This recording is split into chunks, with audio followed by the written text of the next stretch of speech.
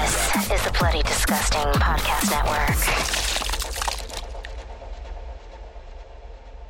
Welcome to Nightlight, a horror movie podcast. I'm one of your hosts, Prince, also known as Head Knight, and alongside me we got David. Oink, oink, oink, oink, oink.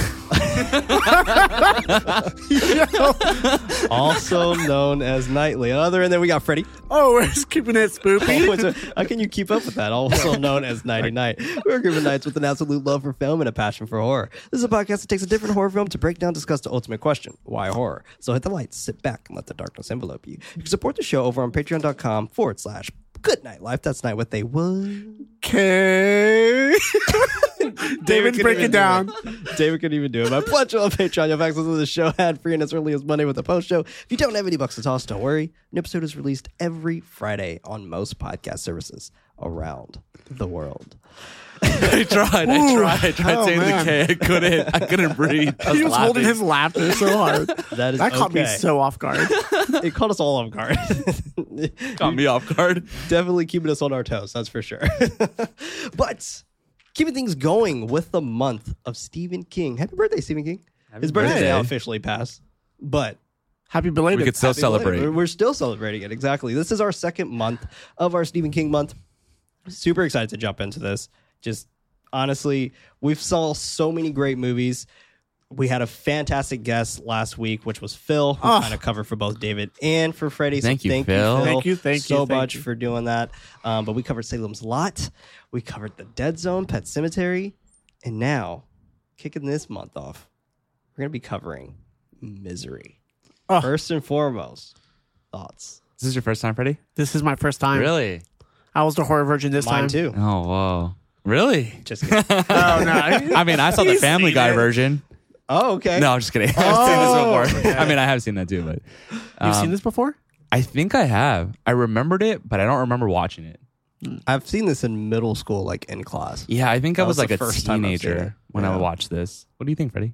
Okay, I'll go first. So for Misery, I fucking love this movie. It's so good.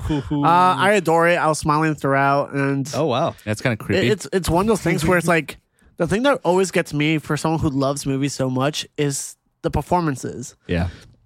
And they both absolutely kill it. But I have to give it up to Kathy Bates. Kathy Bates absolutely knocked it out of the park.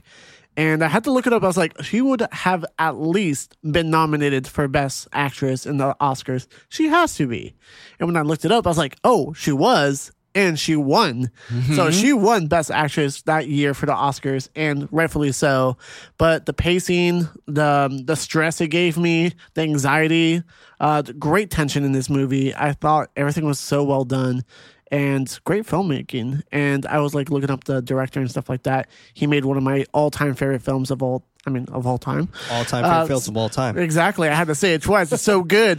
When Harry like Met Sally? No, But that's not also a really good movie. But oh my God, did I just forget it? It's also Stephen King. The Body is Stand By Me. Stand By Me is one of my favorite films of all time. And I can see how he just like did such a good job directing this movie, because the camera angles and the editing, it's just so clean cut, and it just feels like it's a well shot movie. But that's my thoughts on this. Yeah, to go off that, I think Kathy Bates and James Caan really James Caan. just present such great acting in this, and I think that's what truly makes this Great back and forth. Yeah, this is I know this was a very like iconic movie. Yes. Yeah. After this release, and a lot of people know of it. And it does such a great job consistently building suspense, building anxiety, and it's shot beautifully, like Freddie was saying. I was watching. Well, Bella was in the room while I was watching this, but she commented that it very much is akin to a almost 50 style approach of shooting this, and it invokes almost like a Hitchcock film in the way it's shot, and I think that Definitely is a agree. compliment. Yeah. And I agree with her as well. But yeah, man, Mystery fucking rules. yeah, this movie to me, when it comes to like the Stephen King films, like of course, like a lot of them are horror, but for me, this is like horrific. horror. Like this is the kind of stuff that scares me. Yeah. And People are scary. yeah, people are terrifying. scary. Exactly. I'm sure this was something that Stephen King always felt like, fuck, what if I come into that one fan? Yeah, Just and that it's one fan. crazy thinking about that perspective, right? Of him being a writer, writing about a writer being kidnapped by I feel like he a always big fan of fan. a writer. It's always a writer. Yeah. In Salem's Lot, it was also a writer. Right, what you know, right? Yeah. But this movie's amazing. It holds up so much and is still fantastic, and it's such a great movie. I could not have said it better. Y'all both nailed it. Like, honestly, this movie's fantastic. Yeah. Like, I've always loved this movie. I've always had a soft spot for this movie. And it's just something about just like Kathy Bates acting and James Caan's acting. Like, it's fantastic. It's like everybody in this movie is just so pleasant. And Virginia, oh my fucking God, I love her. Yeah, Like, hilarious. She's awesome. Dude, Virginia and Buster, my favorite part about this so movie. fucking funny. Like Yeah. they are so good. Virginia still got it. Like she's like I'm trying to get my groove back. And I was like, I Hell feel yeah. you, Virginia. You go. Let Buster know. But Let Buster know. like it's great though. And I don't know if you guys, which I don't think you saw because you weren't on that episode with us, but Virginia, I believe her name is Frances. What? Frances something. Sternhagen? Sternhagen. Sternhagen. Sternhagen. Yeah. Sternhagen. Okay, she was also in The Mist. Yes, she was. She was in The Mist, and I was just like, this is just great. I just love seeing reoccurring characters in Stephen King's universe, or reoccurring people, I should say, not characters, in Stephen King's universe, and it's just pleasant. Like James Cannon, pleasant. Elf. Yeah. Just like yep. it. Just like it. Or The Godfather. Or The Godfather. That's true. That's where I those are definitely know canonical. him from. But yeah, Godfather and Elf. But yeah. Same. 100% the same movie. If you truly watch it. But let's go and just jump straight up into this. Misery, directed by Rob Reiner, released November 30th of 1990. Runtime of 1 hour and 47 minutes with a budget of $20 million. Whoa. That's actually kind of surprising to me. Yeah. This movie feels so small. Yeah, it does. It does. That's why I'm like, I said, whoa, when I heard Yeah, that. like yeah. that's it has to be for the prosthetics of breaking them legs. But Yeah. Yeah. Car flip. Man. Yeah, it probably was that as well. yeah, I don't know, but I was kind of shocked when I saw it was like $20 million. This movie feels so like contained, I mean, for the majority of the time, it just takes place in a room. So, right? Yeah. It does. Yeah. So, box office of $61.3 million and a rating of 90%. The 90, I think, is like right. This is Perfect point. for it. Perfect. Yeah. Year release too. Yeah, exactly. Just phenomenally done. 1990 got 90%. Yeah. Love it. We open to our protagonist, Paul Sheldon, typing a book on a typewriter, a match, cigarette, wine glass, and bottle of Dom Perignon on ice next to him. He takes out the paper, reading his words and writing "the end" on the bottom of the page, stacking the pages together of his untitled story, putting it in his bag and popping that wine and lighting that cigarette with one finger. That shit is so fucking cool. Yeah, that's just a like- badass move. Just like fuck. Learn that from his mob days. Yeah. He's so happy I with remember this himself. from The Godfather. He takes a celebratory inhale and exhale. Cut to him getting ready to go, throwing a snowball at a tree. Who the fuck drives a Mustang in the snow? Oh my god. So I right agree. when this happened, I had to text Ryan. Yeah. And Ryan is from the Good Night Movie Club, That's right. and he loves Mustangs. He used to drive one.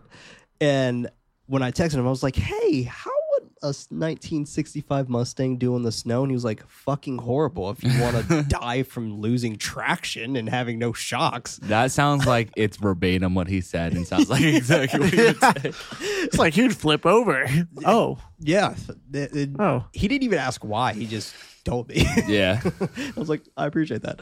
Driving down the mountain, excited as "Shotgun" by Junior Walker and All Stars plays loudly in my headphones.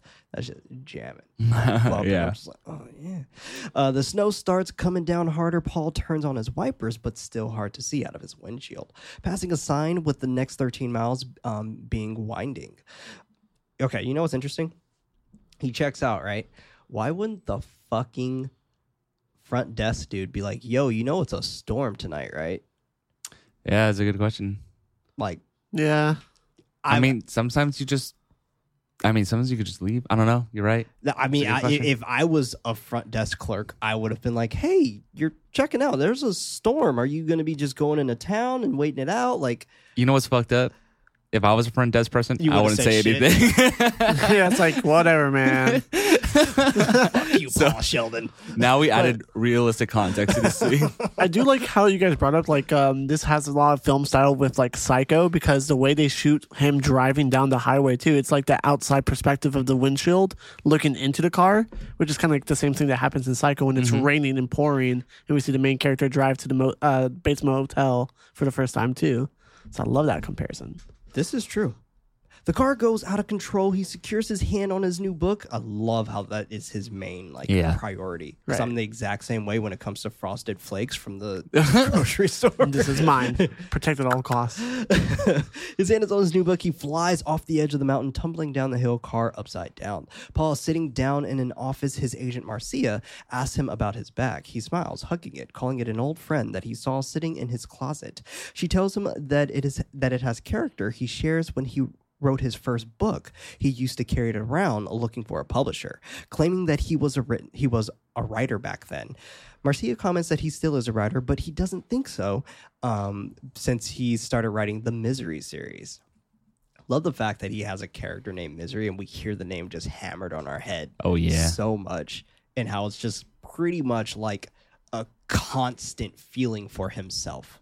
He feels misery. He literally feels misery, and it's great. Like, I love that it's a constant feeling for him, and how much he hates his characters.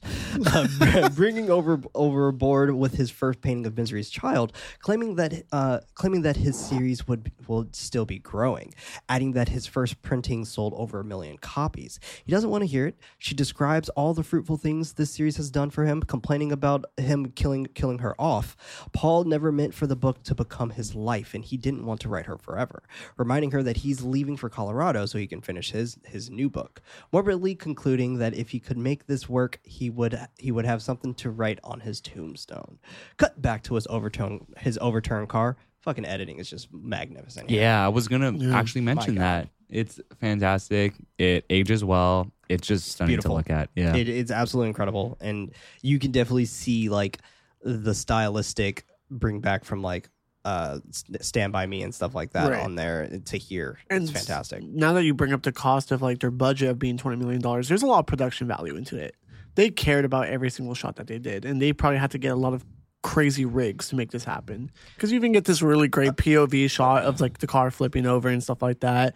You get the hood shot looking into the windshield. You get the interior shots of him driving the car. There's a lot of work that they had to do just for the scene alone. And I'm guessing the production cost would have probably needed the $20 million. Maybe. I don't know. There's I don't know. This movie just still feels really small compared to that. True. But the way they shoot it seems very expensive and very like clean. They spent it on the pig. Yeah, they probably spent it all on the pig. The award-winning pig that they had to like. Honestly, he's actually an all-star. I think a lot of it went to James Caan though, because James Caan was a fucking I'm sure too. popular as actor around this time too. That's a good point. Yeah, I'm sure a lot of it was like, yo, we need James Caan. I can't do this without him, kind of thing. But it is interesting because even though like I do agree like most of those shots definitely are expensive, which is probably why a lot of the actors that we do see in here are kind of beeline.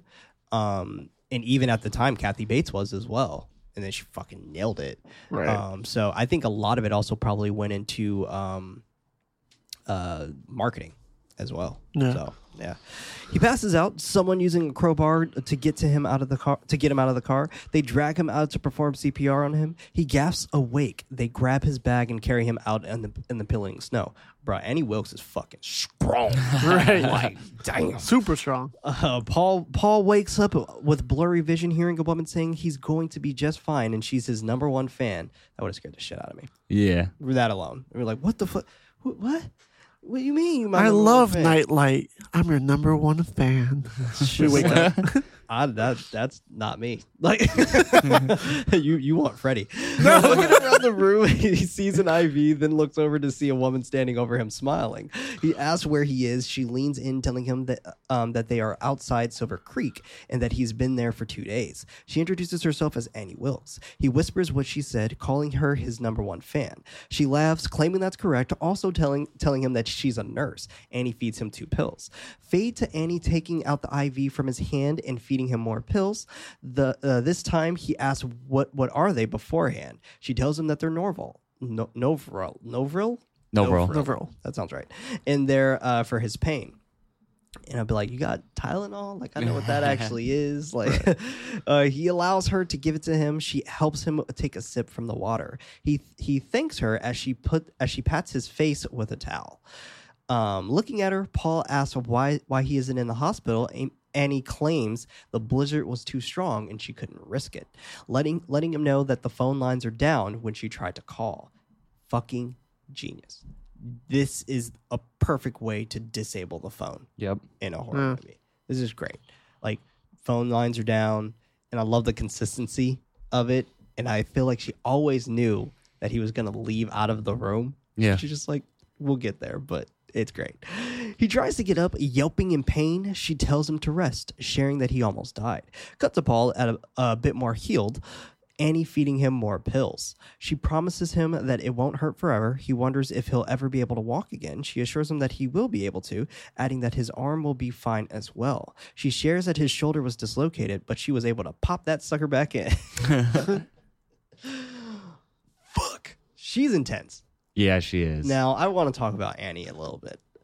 And we'll probably dive in a little bit deeper into the post-show of this. But the reason why I feel like she has such this fantastic persona is based off of her previous marriage. Because we get a little bit of light of that in her previous marriage. We don't get much of it, but you get more of it in Castle Rock season 2. But she has such this interesting, I guess, set with her. She's just a very intriguing person to me. And honestly, hands down, my favorite King character of all time. Yeah. I think she is just so fascinating, and she's just, she's amazing. Yeah. I remember when I was younger and I first heard about this film, her appearance in this scene like always frightened me because of the fact that so looming. Well, like the way that she's just presented as almost like kind, and she's like turtleneck, looks sweet. She's got like the cross. She's not necklace. intimidating. Yeah, she's not intimidating, but like she has so much potential to do so much harm and just explode, and that's just terrifying to me. That's I scary. think with Kathy Bates being the actress in this and portraying her as Annie is that she has really good mannerisms of how she says stuff and how she delivers stuff.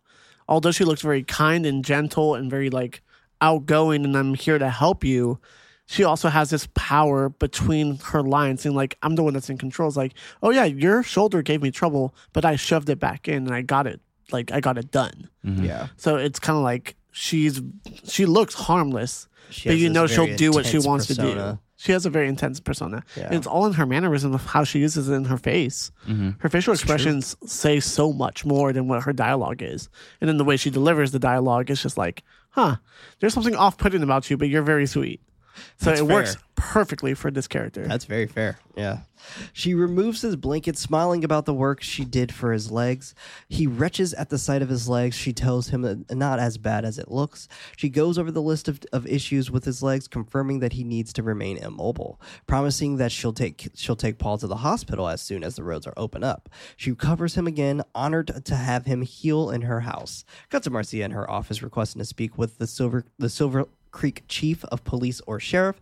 The man on the phone tells her that he's both, and I love this one. Buster is just like which one you need? Like I'm both. Yeah, I'm dude, both. I was cracking up. He's so good. I love when he comes on screen. He's so great. Going over the rest of the shit that he's also over. He introduces himself as Buster, asking what he can do for her. She shares that she's a literary agent of Paul Sheldon and she thinks he's in trouble. This piques Buster's attention, confirming that it is the Paul Sheldon. He tells her that he understands that he's been there for the past 6 weeks, but she just called there and that they said that he checked out of the lodge last Tuesday, thinking this can be strange. He's not sure, asking if he calls her before he checks out of a hotel. She chuckles that he doesn't, but shares that Paul's daughter hasn't heard from him either, and that he usually keeps in touch when he has a new book about to release. Buster writes this information down, asking if she thinks that he's missing. Marcia believes that he's being silly, embarrassed with the phone conversation. He tells her that he'll put his name in their system, and if anything turns up, He'll call her right back. That's the best. That's fantastic. He just puts a post-it on the wall. Yeah, just like, okay. I'll get to it when I get to it. I do love how his interest gets more and more piqued as time goes Right. along. Yeah, he realizes something is up. Well, I feel like it's also like a very quiet town where nothing happens, so he's not worried about it in the beginning. But he's like, "Oh, there is something going down. Yeah. I should be doing my job." And I think that's where it gets a little bit more intense. That's fair. And Good he job, had- Buster. He's such a great character too. He has a I really love good Buster. intuition. Yes, Yes. he wants to do like good. You can tell he's a well-written character. Yeah, absolutely. I mean, him and Virginia. She's Yeah. pleased with that, and they hang up. Virginia, Buster's wife and deputy, drops off some food, joking about their morning being busy since he got a phone call. He asks her when was the blizzard. She tells him last Tuesday, wondering why. He ponders for a moment, saying that there is no reason. Annie is shaving Paul's beard. He comments it being a miracle in finding him. He chuckles that it wasn't a miracle, admitting to following him. What? He's confused. She shares that it wasn't a secret that he was staying at the Silver Creek since she's his number one fan. Okay, but you were following me? Yeah, like you were it's like creepy, man. Like Right. my question would be like, were you standing outside my window or like Oh yeah. take me to the Didn't even think hospital? about that. Like fucking take me to the hospital. Yeah. Like the road, like come on. And I feel like in this scene he can't say much because she has a razor razor to his neck. to his neck. So he's like, I'm not Oh, gonna that's a like good call out. agitate anything. Yeah. Sure. It's like I'm not gonna. I mean, make he's probably this not weird. even thinking that though, right? Yeah, he probably isn't, but I think Because just like he seems so calm in this moment. just for setting up the scene or the story point, I think it's really I mean, Intentional. It could be a lot of stuff too, because Yeah. obviously razor to the throat, also Yeah. sedated, also injured. He's not thinking straight. He can probably like, oh yeah, you were following me. That's fine. yeah. Even though it's like, no, red flag, yeah, Yeah, exactly. yeah, no. Hands down, red flag. big red flag. You were fucking following me. Gross. Adding that she would sit outside and look at his window, wondering what's going on in the room with the world's greatest writer. He shoots his head back towards her, joking for her to say that last part again. She tells him not to move, but she continues that she was on her way home, spotting him leaving the lodge, wondering why he went on a drive while a blizzard was coming. Paul smirks that he didn't know that he didn't know about the storm, but she considers them to both be lucky he can write more books. She smiles how much she loves his misery books, knowing them all by heart. Excuse me. I don't know what I was trying to say in that moment, but she returns with him being brilliant. Annie is finished with his shave. He asks when she believes the phone lines will be up. He wants to call his daughter an agent. She smiles, telling him that it shouldn't be much longer, asking him for their numbers so she can keep trying them for him. I love that. She's really smart. Fucking smart. Yeah, she knows what she's doing. She's so she smart. plans ahead, and Yes. she also creates this illusion that she's on his side. Right. Yeah. Yeah. Exactly. She is about to leave, asking him if he would allow her to read his new book inside his bag. He tells her that he doesn't usually allow people to read his things in early stages like this one, but he allows her to. And I like how he says that. Like he's definitely like buttering her up a little bit. Yeah.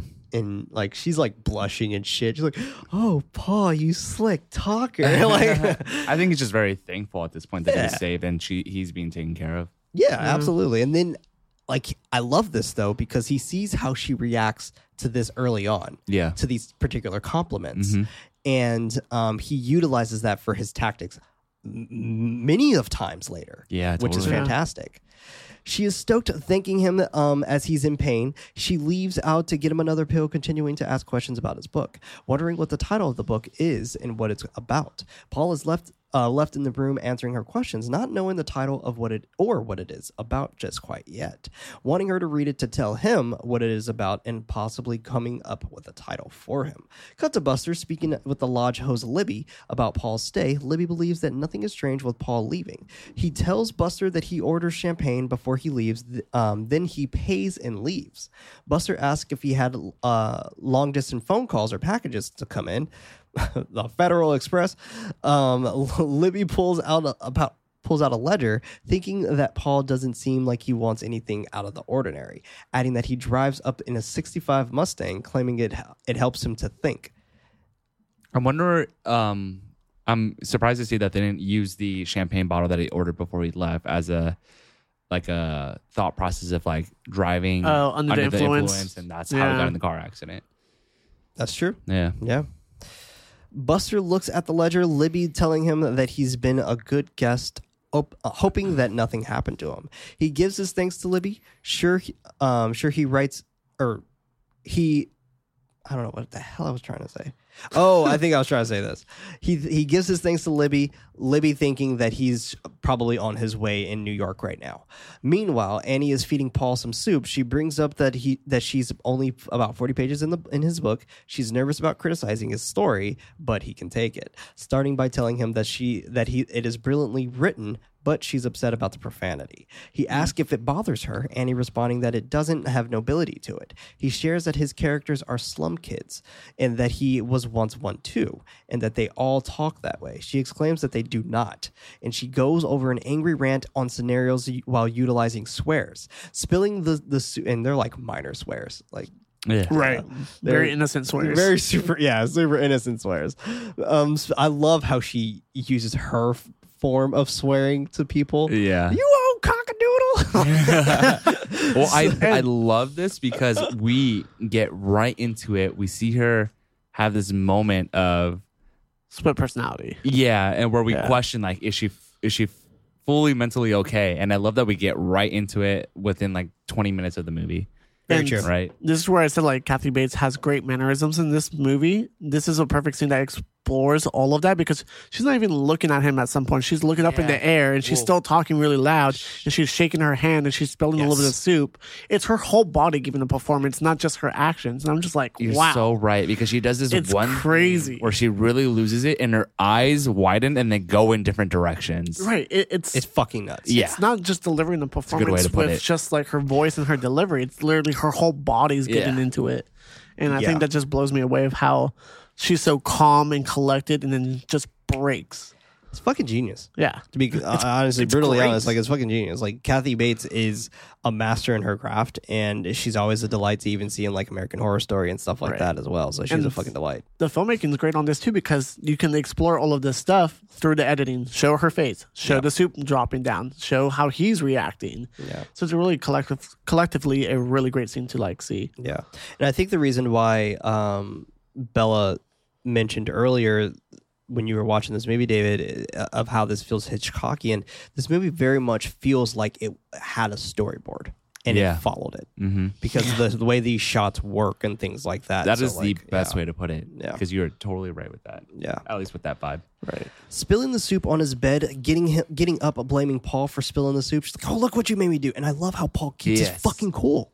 He's so like calm. I feel like he reacts the same way I react when I come across people like this. I'm just like, keep it low key. Right. If you stop breathing, they won't see you. Right. We're all from San Francisco and the Bay Area. It's like we see like some, there's like people being like loud and being crazy in the street. And we're like, Don't just breathe. just like keep going straight.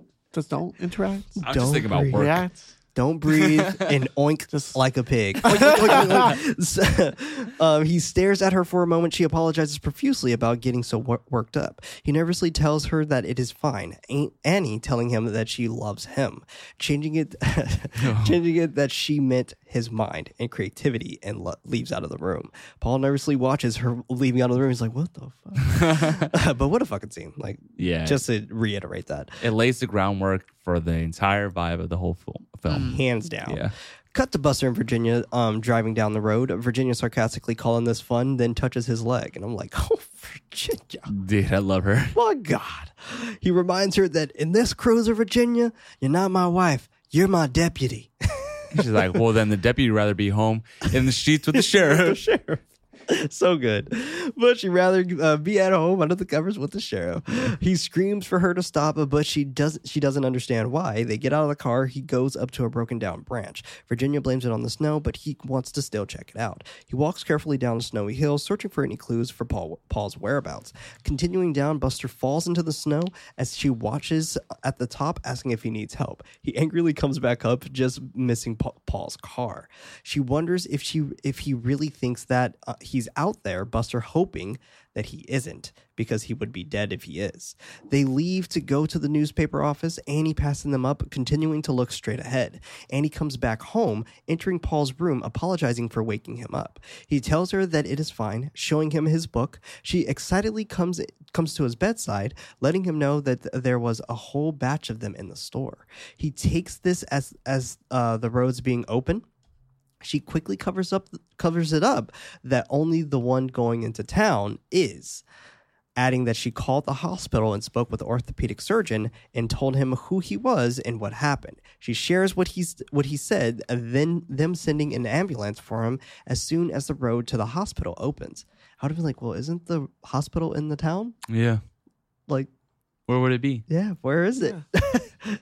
Paul asks about the phones working. She excuses that hers is still out, but the ones in the town work just fine. I mean, she's technically not wrong. Yeah. Technically not wrong. She sits next to him, speaking about his book and letting her know that she spoke with his agent, but Paul wonders about his daughter and her going crazy. Annie ignores him. He continues that today is her birthday. She gets up, sharing that his agent said that she will tell his daughter that he's okay.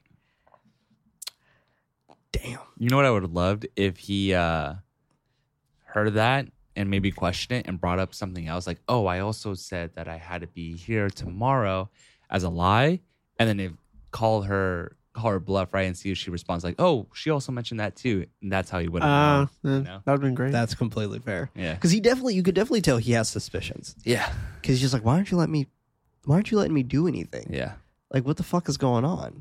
Like, at first, like, sure, I thought you were being nice and all this other stuff, and now then I just said you love me. Yeah, and you said you love me. But it's interesting because, like, I love the fact that we have context of his daughter, but we never like hear anything about his daughter ever. Yeah. Like when he comes back, like it's like Marcia's the one to have lunch with him. Yeah. No, just kidding. It's a year and a half later though. But he will have to wait until tomorrow to speak with her himself. Before she leaves, she compliments him on being a poet with his writing. Cut to Annie bringing Paul food in bed and letting him know that she's on page 75 in his book. He wonders if that means his new story is okay. She tells him no, calling it great, picking up her copy of Misery's Child, calling it perfect. And I love that he was talking about his previous story. Yeah. I love that. Gosh, she's such a flirt. That too. That too. Paul's door opens up, a pig coming into the room, hopping on his bed. Jesus. That would scare the fucking shit out of me. I love how he's just like staring at it like, ew. Yeah. Get away from me. Annie comes back into the room all chipper, wondering if it's time for him to meet her pig, Misery.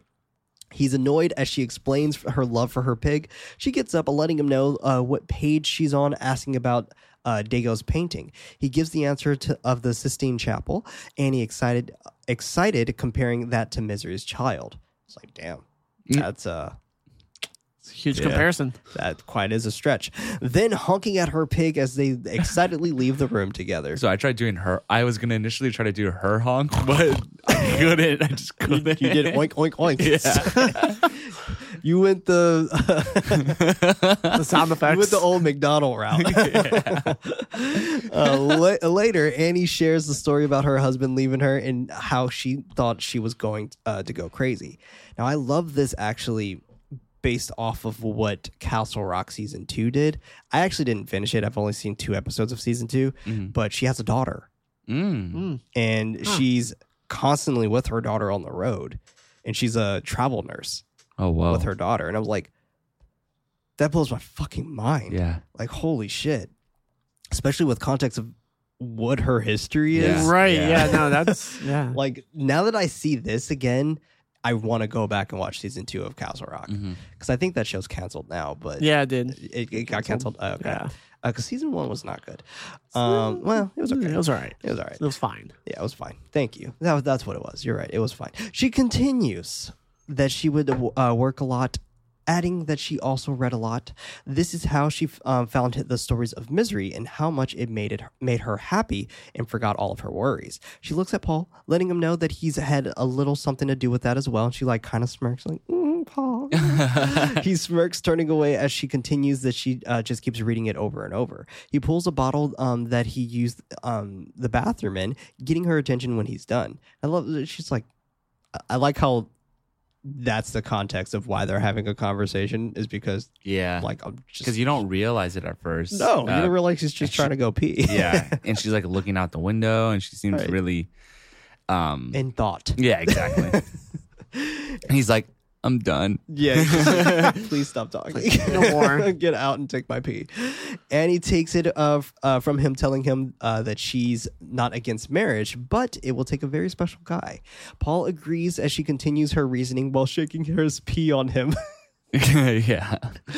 She excuses herself to finish reading his book. Now night, Paul is awoken by Annie coming into his room, upset that he killed off Misery from his book. Dirty bird. I love that this. insult. I love Dirty this bird. whole shot. Yeah. Like, Yeah. and yes, the dirty bird thing, fantastic. Terrifying. But this whole shot of how he kind of just wakes up, and it's that whole feeling of just like, I feel like someone's watching me. Mm-hmm. And he wakes up from dead sleep, and it's just Someone in your room. Annie standing in the fucking dark. And it invokes also the questioning of like, is this reality or is this a nightmare? Right. You know? So scary. This is Yeah. straight out of So a nightmare. scary. This is Yeah. what like people are afraid of, like waking up and seeing a figure in the dark. Yeah. And this is literally happening to him. Mhm. Yeah.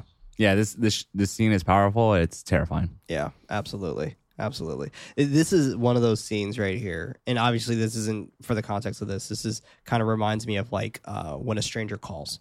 I love that movie so much. And if you haven't seen When a Stranger Calls, definitely watch that. Like it's one of the best Lifetime movies of all time. And yes, I do watch Lifetime movies. They're great. But it reminds me something of that, and something my grandmother would always tell me is know your house. Walk in your house in the dark.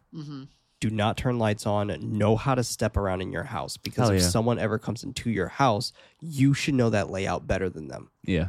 Like you should know where everything is. You should know how to maneuver in your house. You should know where every creak is on your stairs, the whole nine. I agree with that big And time. it's something that's always stuck with me. And it's mainly because my grandmother was super addicted to murder mysteries. But that stuck with me. You want to know what? That's actually something I've always done too, but it's because when I was younger, I had a fear that Chucky would just appear behind me. I mean, From Child's Play. That's completely fair. That could Yeah. happen. You never That's know. completely fair. Could still happen. She argues that she can't be dead. He tells her that's completely common during the 1870s for women to die of childbirth. He lightens his tone that Misery's spirit is still alive. She violently shakes his bed that she doesn't want her dead, claiming that he killed her. Paul groans in pain that he didn't. She screams who killed her. He tires explaining that she just slipped away, but she isn't having it, repeating that he killed her. She takes a stand, holding it over Paul as he cowers and braces for the blow. She hits the wall, breaking the stand above him, telling him that she thought he was good, but she was wrong, and that she doesn't think it can be that she thinks she can't be around him for a while. Excuse me. At the door, she tells him to not think about anyone coming to get him because she never called them, and nobody knows that he's there.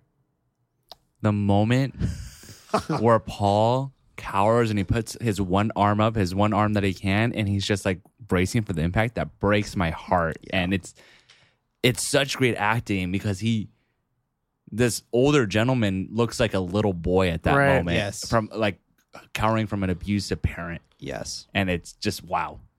absolutely. Yeah. Absolutely. Threatening him that nothing better happened to her because she dies, he dies. Fuck. Then she slams the door. That's Yeah. amazing. I feel like that's when this forceful link is made. It's been established, and he knows Second that episode. he's tied here and he's fucked. Yeah. Like he knows, like officially, like all of his speculations are true. True. Yeah. Paul is in bed, hearing and seeing Annie leave out in her car. He pants, throwing a piece of the board and looking at the door. He struggles out of the bed, trying to carefully move his legs out of the bed, then slamming on the ground. Oof. causing him to scream in pain. This doesn't stop him as he continues trying to pull himself closer to the door. Right when he reaches it, he tries for the handle, but it is locked. Cut to Buster on the phone with Marcia, telling her that there isn't a point for her to come up there because they are doing everything they can, agreeing that they are working close with the state police and the FBI and already aware. Guaranteed, if Marcia would have gotten there, he would have been found. Yeah. Because she would have made it a mission. Yeah. Like she would have been like, no, we're doing search parties. Like we're gonna get this shit happening right now. Yeah, it's interesting hearing that the FBI is involved in all that, and they were like not knocking on people's doors. Yeah. It's just FBI's involved, and then you're just like, all right, it's just Buster and this guy driving in a helicopter. Yeah, true. Before hanging up, he shares that once they hear anything, they will let her know. Virginia hangs up her phone, sharing that Paul's credit card hasn't been used since Silver Creek. Buster adding that there are no calls about the article either. Back with Annie speaking with Paul on the ground, softly speaking to him about how this wouldn't have happened if she had a hospital bed. She roughly helps him up. Paul screams and groans in pain as she throws him on the bed, and she's like being mad violent with him. Like she's like no fucks. She's just like, all right, come on, get up. Yeah. Like, and just chucks him on the bed. He groans for her to wait as she calls him a crybaby and moves him higher to his pillow. She tells him that she has a surprise for him, but he has something that he must do first. He asks for a snack, but he has to listen first. Tucking him in, she shares that her thinking is a little muddy, bringing up the fact that she couldn't remember something on the witness stand in Denver. That's interesting. Right. Yeah. Little context clues. That's another red flag. But this time she thought clearly, asking, shit, the flag is burning at this point. When she said, no one's coming for you, I was just like, oh, well, fuck. Kill me then. Like, why am I here? Yeah. But this time she thought clearly, asking God about him, claiming that they responded that Paul was delivered to her to show him the way. He questions that. She goes to grab a barbecue pit with lighter fluid, matches, and his story. She begins dousing the papers with lighter fluid. He doesn't react, yet he slightly jokes about the snack again. She tells him that there isn't time for jokes, handing him the box of matches. He questions about her wanting to burn his book. She understands the difficulty on her ask. He calmly claims that this isn't difficult for him, adding that he has his agent has dozens of copies, and there is going to be an auction in New York soon. Thinking it to be fine, she tells him to light the match then. I was like, that was a baller-ass move. She's like, then light the match, Paul. Yeah, honestly. Light the match. It's very confident. He continues to say that it's no big deal, Annie telling him to do it while moving the matches closer to him. He hesitates. Annie, knowing this is the only copy, spitting out a tidbit about him making copies of his books, have him not making copies of his books since he was 24 because he's superstitious. And like he looked at her like, fuck, I didn't even know I was superstitious. Yeah. Right. I just didn't do it. Like you know me she's better really than good. I know me. Yeah. Right. Knowing this is the reason why he's always come back to Silver Creek Lodge, because he told that story to Merv Griffin 11 years ago. And he's like, Merv Griffin? He's a I don't even traditionalist. know who that is. Yeah, he's just like, my brother? No, like And it's great to like have a character development like this too, because we know that he's a man of just like routine. He has that one match. He has the cigarette. He has the champagne. Goes to the same lodge. He only has one copy. He's that type of person. he only drives the And for 65 her- Mustang in the snow, apparently. Yeah, exactly. And that's another thing too. He has that Mustang for a reason too. Everything he does has purpose to it. Right. Everything To make sure his book is as best as he can write. Yeah. Like for him, it's a superstition thing, but at the same time, it also feels like this is all the stuff that's brought me luck. So let me continue doing that. Right. Yeah. I don't want to break streak. He's always been in control of his own life, and now he's in the situation where he can't, Right. which is a great Yeah. opposition of where he's at. I would even add to your great analogy there of where he lost that control when the blizzard took over. Right. Paul bargains with her that he will not publish it and no one will have to know that it even exists. That isn't enough for Annie, claiming that his mind won't be free until it is gone. She continues trying to convince him while pouring the fluid on his covers. With the matches on his chest, he lights it and throws it in a pit, lighting his new story on fire. Annie panics. Putting the fire out, a helicopter flies overhead. Buster is inside, pointing out the Wilkes farmhouse, but without a Mustang. You know, when I think of Buster's name, I don't know if y'all have ever seen Don't Be a Menace. Have you ever seen that movie? I see the cover. It's like a guy with a water gun, right? Yeah, it's the Wayans brothers. Yeah. and I don't think it's I've seen it. Super fucking silly. It's from the 90s, and it's literally Menace to Society, but it's a parody of just pretty much hood movies. Got it. And there's a scene in there where they're playing dominoes or cards or something, and like the guy tells them, just like, all right, everybody put $5 in, and then somebody asks him, and he's like, oh, how much we putting in? It's like $5, Buster. Like, so every time I think of Buster, it's the third thing that pops into my head, and I'm trying to hold in laughs because of that fucking scene.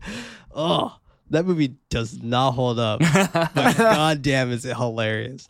Knowing that there isn't anything. Now I'm thinking about him fucking punching kids. Okay. Knowing that there's literally a scene where he punches children. And I'm not adding it to my queue. Like, please add it to your queue, because he punches kids, and literally the girl is like, what are you doing? I'm trying to win Best Actor in the Soul Train Awards. Knowing that there isn't anything else that way, Buster decides to circle back. Annie and Paul watches as they fly away. Annie commenting about the winter getting shorter and shorter, asking him what he thinks. Paul doesn't look at her, telling her that he doesn't know. She hands him his pills, ripping the matches out of his hand and leaving out of the room. He hides the pills on the side of his mattress. Cut to Annie watching a dating show in bed. Paul is in bed eating dinner. He uses his fork to puncture the hole in the mattress, placing the pills inside. I actually love this because he cleans it first. Yeah. He makes sure to clean it first So so it doesn't leave any food traces Yeah. on the actual mattress. Smart man. Genius. So Genius. good. Annie presents Paul in a wheelchair, but he's not amused. She surprises him with an electric razor. He jokes about it, claiming that this is a big day for him, telling him to sit tight so she can set up his new studio. Annie comes back in the room, setting up a table and placing a typewriter on it. I'd be like, well, if you know me so well, you know I can't write unless I'm inside the Silver Creek Lodge. Yeah, true. Right. Wanting Paul to write a new book about Misery's return. He questions it, Annie knowing that he didn't mean to kill his character. She daydreams that the book will be in her honor for saving his life and nursing him back to health. She's ecstatic. Paul questions how she expects him to come up with something, but she expects his masterpiece. She pushes him to the table. Paul explains that this isn't how books are written, but she believes that the view will inspire him. She leaves out of the... It's just like a view of this farm and you're fucking one pig. Like, yeah, I'm Right. so inspired. But she believes that she leaves out of the room for a moment. He notices a bobby pin on the ground. While looking at it, he asks her about her neighbors. She tells him not to worry about that as she comes back into the room with ink and paper. She shares that she's got a deal on the typewriter because it's missing the letter N, telling the sales lady that N is one of the letters in her favorite writer's name. He spins it back at her. He's like, oh, funny. That's the two letters in my favorite nurse's name. She blushes. Oh, Paul, you whatever the fuck she says. Dirty birdie. Is that what she says? No. I don't know. It's like, oh, this gal. She blushes, asking her if she did good, and that's another thing she always wanted to know. Like She wants validation. Reassurance. exactly. Yeah. She wants that instant gratification from Yeah. him. He tells her that she did great, but uses the paper that she purchased as an excuse for her to go back in town because it smudges. And he doesn't understand because it costs the most, so she doesn't know why it's smudged. He shows her that it smudges, wanting her to be part of the whole writing process. She is walking away, sternly thanking him, asking if he needs anything else while she's in town. She sarcastically yet seriously asks if he needs a tiny tape recorder or handmade set of writer slippers. He tells her that the paper is fine, and I love how he looks at her. He's just like, paper is fine. Yeah, paper's good. You know what? Fuck it. This paper's fine. Yeah. Like I'll just use it. She starts arguing if he's sure. He asks, what's the matter? And he starts shouting about all the things that she does for him, letting him know that she'll get his paper, but he better show her some respect. She slams the stack of papers on his legs. Oh, Paul groans in pain, but Annie leaves. Damn, this scene is phenomenal. yeah. Yeah. A combination Phenomenal. of mentally and physically abusive. It is so great.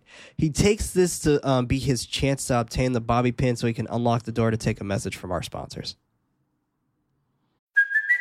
Hey, it's Kaylee Cuoco for Priceline. Ready to go to your happy place for a happy price? Well, why didn't you say so? Just download the Priceline app right now and save up to 60% on hotels. So whether it's Cousin Kevin's Kazoo Concert in Kansas City, go Kevin, or Becky's Bachelorette Bash in Bermuda, you never have to miss a trip ever again. So download the Priceline app today. Your savings are waiting. Go to your happy place for a happy price. Go to your happy price, Priceline. And we're back because he's willing to the door. He works to pick the lock, but he drops the pin again. He picks it up. He's fucking determined. I love it. Yeah. Working the lock again, surprised when he gets it unlocked. He makes it out to the front door, but it's also locked. And he's like, oh, fuck, of course. Opening another door, he sees the phone on the side table. He spins the rotor, but no dial tone. He realizes that Annie gutted the phone. You're just like, you're a psychopath. Yeah. Well, What the fuck? she planned ahead, like we spoke about earlier, right? Exactly. For whatever reason, if he kept pushing for the phone when the storm happened, he would have picked up the phone and seen, oh, it really is. The phone lines are still cut, right? But at this moment, he has his suspicions and picks it up and looks himself because he's already super suspicious of her. But, Yeah. I mean, she planned that from the moment he got there. How much do you think was planned? Do you think, like, initially her plan was to... Because the way I feel it is that she was just going to run him off the road. I if feel the same blizzard way. didn't happen. If he didn't crash, Right. I felt like, Like, she was going to make him crash. It was going to be a 10 Cloverfield Lane situation, which, honestly, in my opinion, 10 Cloverfield Lane is 100% Misery. Yeah, I agree with wow. that. Yeah. Yeah. I'm That's just a I'm putting great that on the table comparison. right now. But anyway, I think you're right. I think no matter what, the goal was to get him home and to nurse him back. exactly. So, like, I think that whole concept of him being there is not by accident. So I think, like, with the locks being only key facing Yeah. and things like that all makes sense to me as this is something that was completely planned. Now, what's interesting, though, is where the fuck did Paul think he was going to go when he got out there? What do you mean? Like, when he gets outside, where are you going? Oh, I mean, like out of the bedroom? No, like, he tried leaving. Like, where are you going to go? I mean, it's better What's than your staying plan? yeah, I was there, about to say, right? like, Is you're- it, though? at this point, like, I don't know, from what you're 'cause I- seeing and what she's doing, you have to, like, fight to survive. Well, of course, this but point. at It's the like- same time, like, you also want to be smart. You're only in a wheelchair. Right. There's snow. Yeah. You're not wheeling in snow. Well, I No was way. Crawling. I mean, in he snow. he might actually try because he tried driving a Mustang in snow. But like, Right. it's just, I don't know. I thought that was interesting. Like, I would have loved for him to actually take that moment to, okay, bobby pin, door unlocks, try the phone. Cool, that works. I know I can get in and out. Mm-hmm. Go back in and now start counting the time it takes her to get from town and come back. Yeah. But it's difficult, right? Because for this case scenario that she's only going for paper. Exactly. And- that way, since she's only going for one at thing. minimum. Exactly. Yeah, it's a good you know point. how the minimum time it would be for her to come back. Yeah, yeah. So if she needs to get gas or something like that, then like, okay, I know it takes her 20 minutes or whatever to go there and come back. Totally. And that way you can kind of then plan your days out of when you want to go in this house and searching for shit. And stuff Yeah, like that. and that makes it even tougher, right? Because you said, like, what is he going to do once he gets out? If that's the minimum, that's driving, right? So Right. crawling. Right. Or, I mean, it could also be, like, knowing where your location is in general. Yeah. Getting Yeah. accustomed to where you're at. Yeah. Because, okay, the first thing he goes for is the phone. Obviously, point of contact, trying to reach someone. If not, go outside, see where you are, see where you can, like, navigate yourself through. It's like, is there, like, a close by barn? He asked about the neighbors. You can, like, look around to see if she was lying or not. It could I be mean, a lot he of can't things, but- see out the window. Right, but that's only one direction. I mean, I'm saying multiple windows. She Oh, I has guess more than that's one fair. window. Yeah. But like, I get what you're saying. Though. Right. I get what you're saying. Meanwhile, Annie grabs the paper and is on her way back. Paul is looking around the room, dropping one of her porcelain penguin figures. He catches it, but places it down in a different direction back on the table. A sigh of relief, he continues moving about the room, seeing a photo book that says Memory Lane on the cover. I would have known better about that fucking penguin. Yeah, I'm same just here. telling you right I was now. going to say the same thing. I'm all about putting things back the exact same Yep. way I found it. She looks like a fucking stickler. Yeah. And like, come on. Then spots an area where Annie has has all his books with a signed photograph in the middle. Continuing throughout the house, he finds where she keeps the pills. He takes a pack. Making his way into the kitchen, his chair gets stuck on the doorway. He painfully moves his legs to try to get out of the car with all of his might. Or I said car. I meant to say chair. My apologies. With all of his might, he slides to the back door, but it's locked. Propping himself up on the fridge, he spots the knife block, but Annie is pulling back in. He rushes back into his chair, hopping in and rolling back to his room as fast as he can. Annie walking back to the door, dropping a book on the steps. Paul has to close the door to the living room before going into. I'll tell you guys what I'm thinking later. Going into his room. He manages to shut his door and lock it as quickly as he possibly can. She calls out to him. She has his papers. Opening his door, he hides the pack of pills, sweating profusely. Annie notices that he's dripping with sweat, wondering what he's been doing. I was watching Cops. Paul blames it on needing his pills. She is about to move him to the bed. I do love that he's like, you know damn well what's been going on in here. I'm in pain. I feel like this is one of 3 of the most iconic scenes in this movie. Yeah. We saw the one already where she is upset in the middle of the night that he killed off Misery. And then it's the cuts between him trying to get back to the room and her walking in the front door. I agree. I agree. In that third scene. Woo. Yeah. Oh, God. He shouts no, pleading for her to take the pain away. That's enough for her, and she heads out of the room to grab the pills. He rushes to put the pack of pills deeper into his pants before she comes back in to feed him some more pills. She moves him back toward the bed, mentioning that she did a lot of thinking while she was driving back, knowing that her temper is the reason why people don't get along with her, knowing he must be mad at her. He responds that everyone needs to blow off steam. She carefully moves him. That was a genius line, by the way, for him to say. Yeah. Just like, I forgive you. Yeah. Like, I didn't take it personal. Just to know that, like, I'm on your side. Yep. She carefully moves him onto the bed, allowing him to get his rest. Annie, I'm thinking about the Cops thing again. Where's that from again? Step Brothers. Thank you.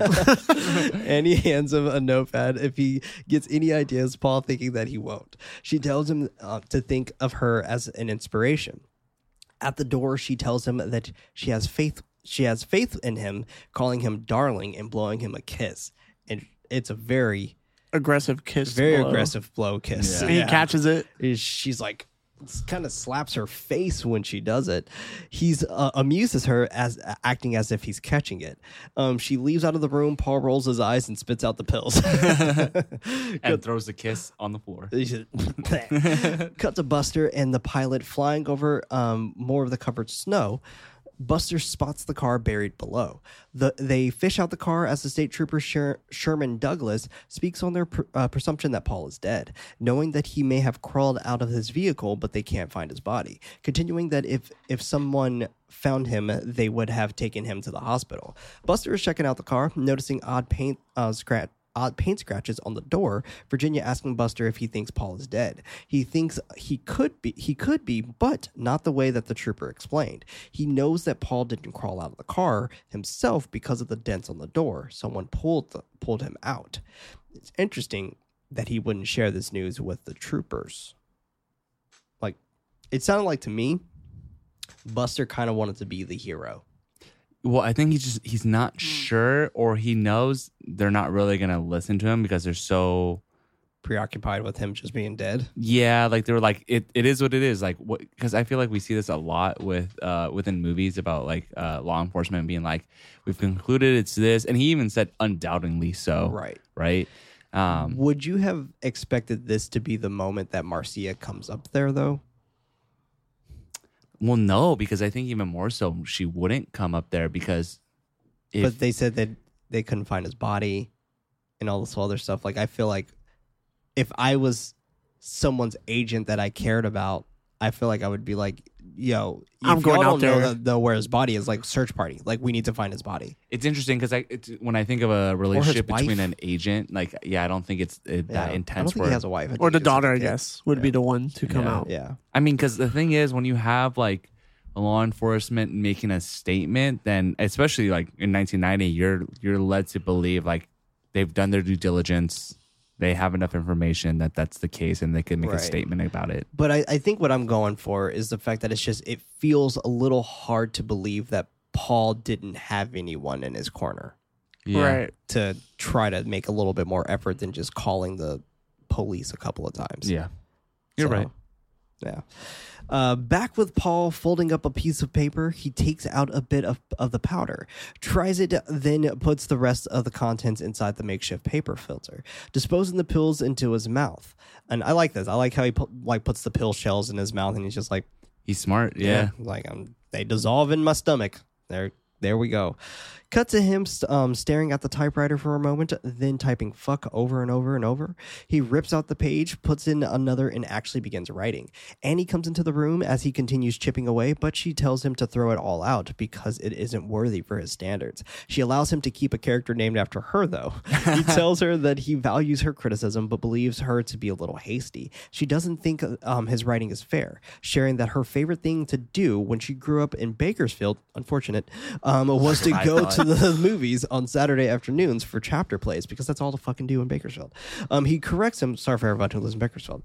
He corrects him, but there's nothing to do there. He corrects her, calling them cliffhangers. She yells that she knows I know what they're called, Mr. Man. Yeah. Why did she say Mr. Man? Is it like, I think it's just because that's her form of like motherfucker or something. God? Yeah. Right. I can It's see just that. Mr. Man.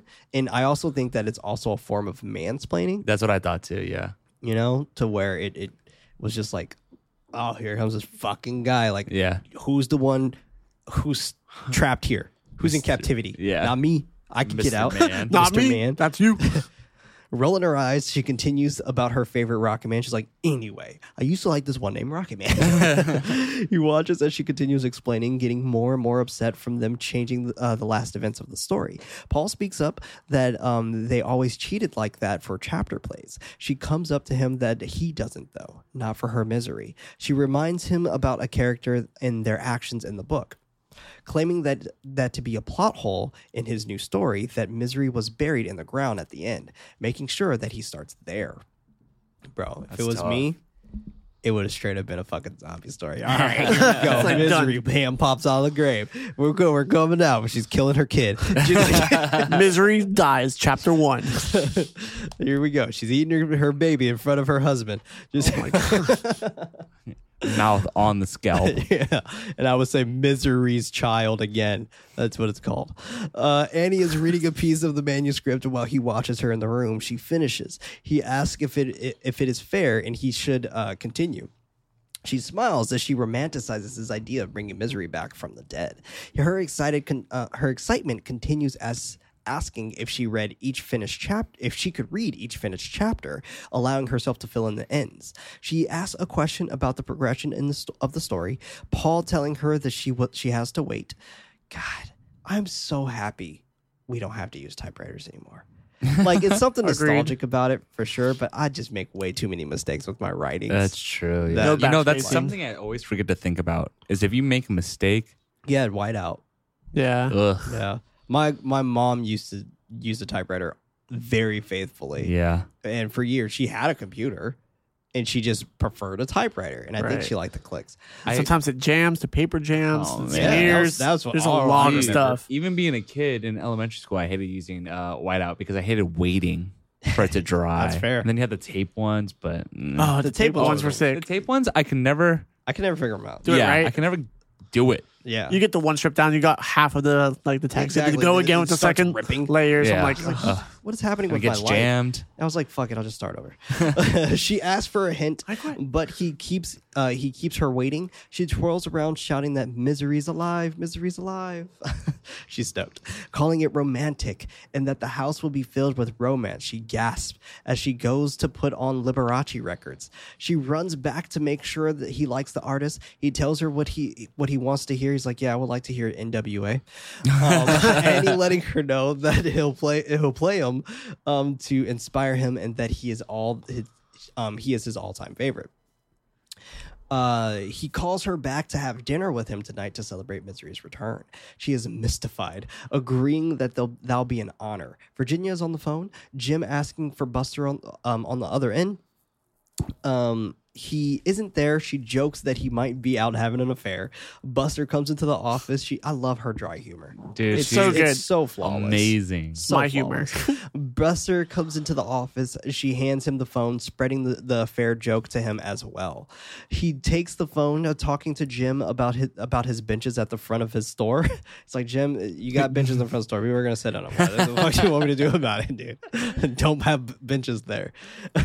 She pulls out of all the misery books out of the bag, commenting about whoever she is. She likes to read. He's flattered, but he thinks, and I love that he's flattered because he's just like, I'm flattered that you think that I Have the energy to have even an want affair. to do that.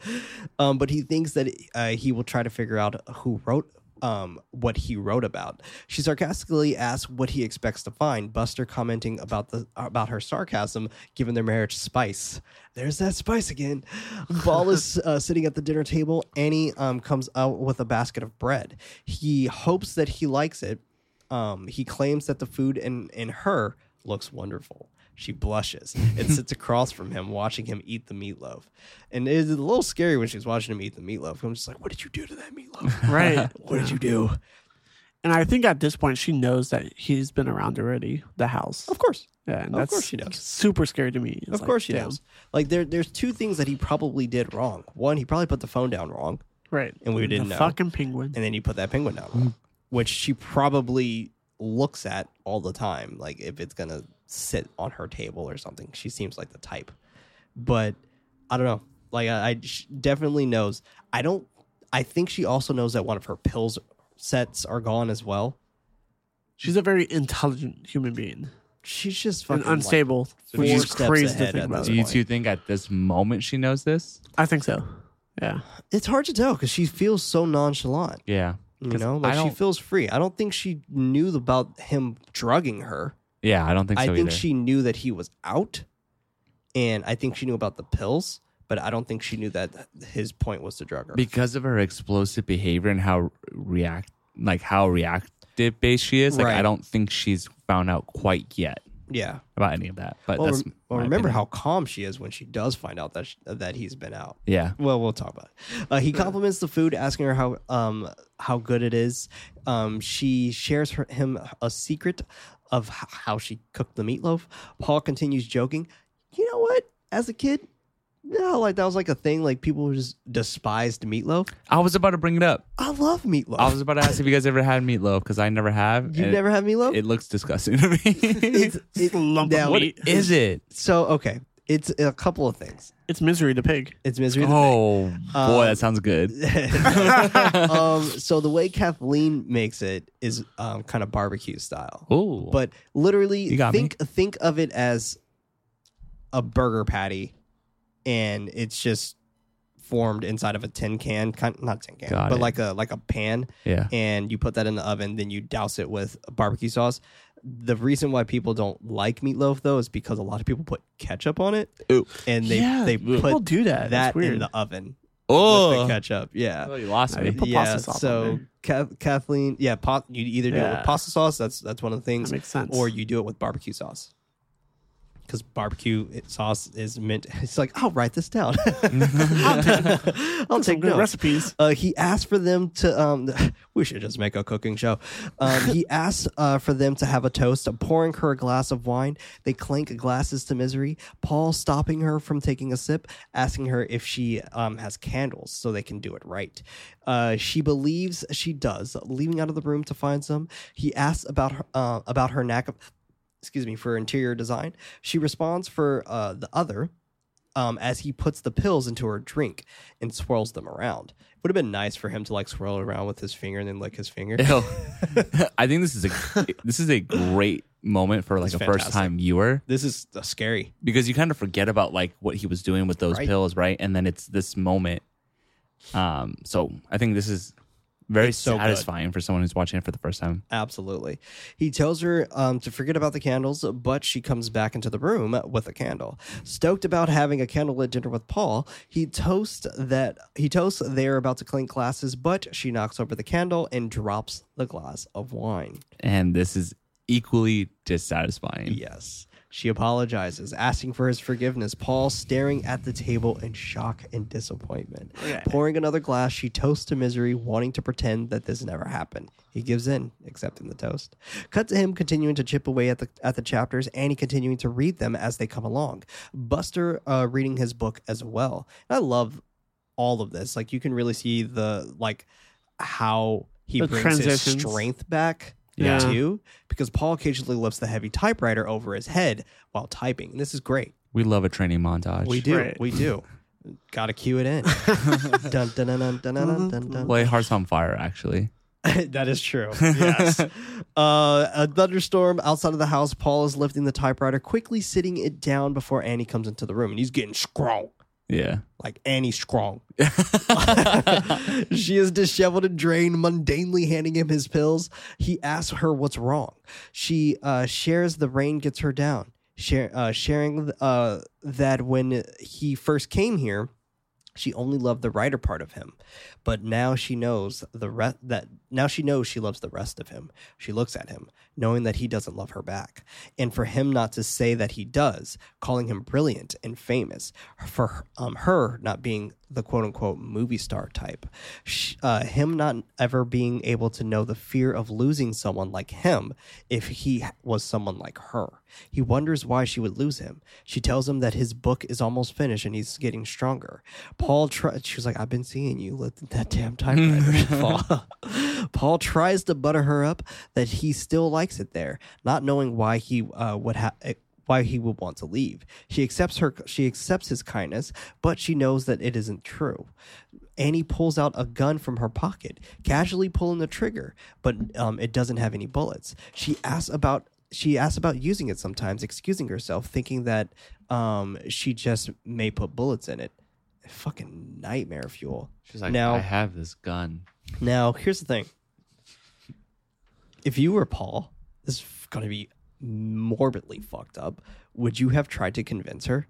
No. I don't think I can. would not solely. This is going to sound really fucked up. Solely because I don't think it would work. Okay. But if it would have worked, you would have used that as a tactic. Yes, in this scenario, yes. Okay. So there you go, everybody. Don't kidnap David because he's going to make you try to get. Not like Yeah, don't kidnap me. I don't think I would either, but just because I just don't know how I would live myself. Right.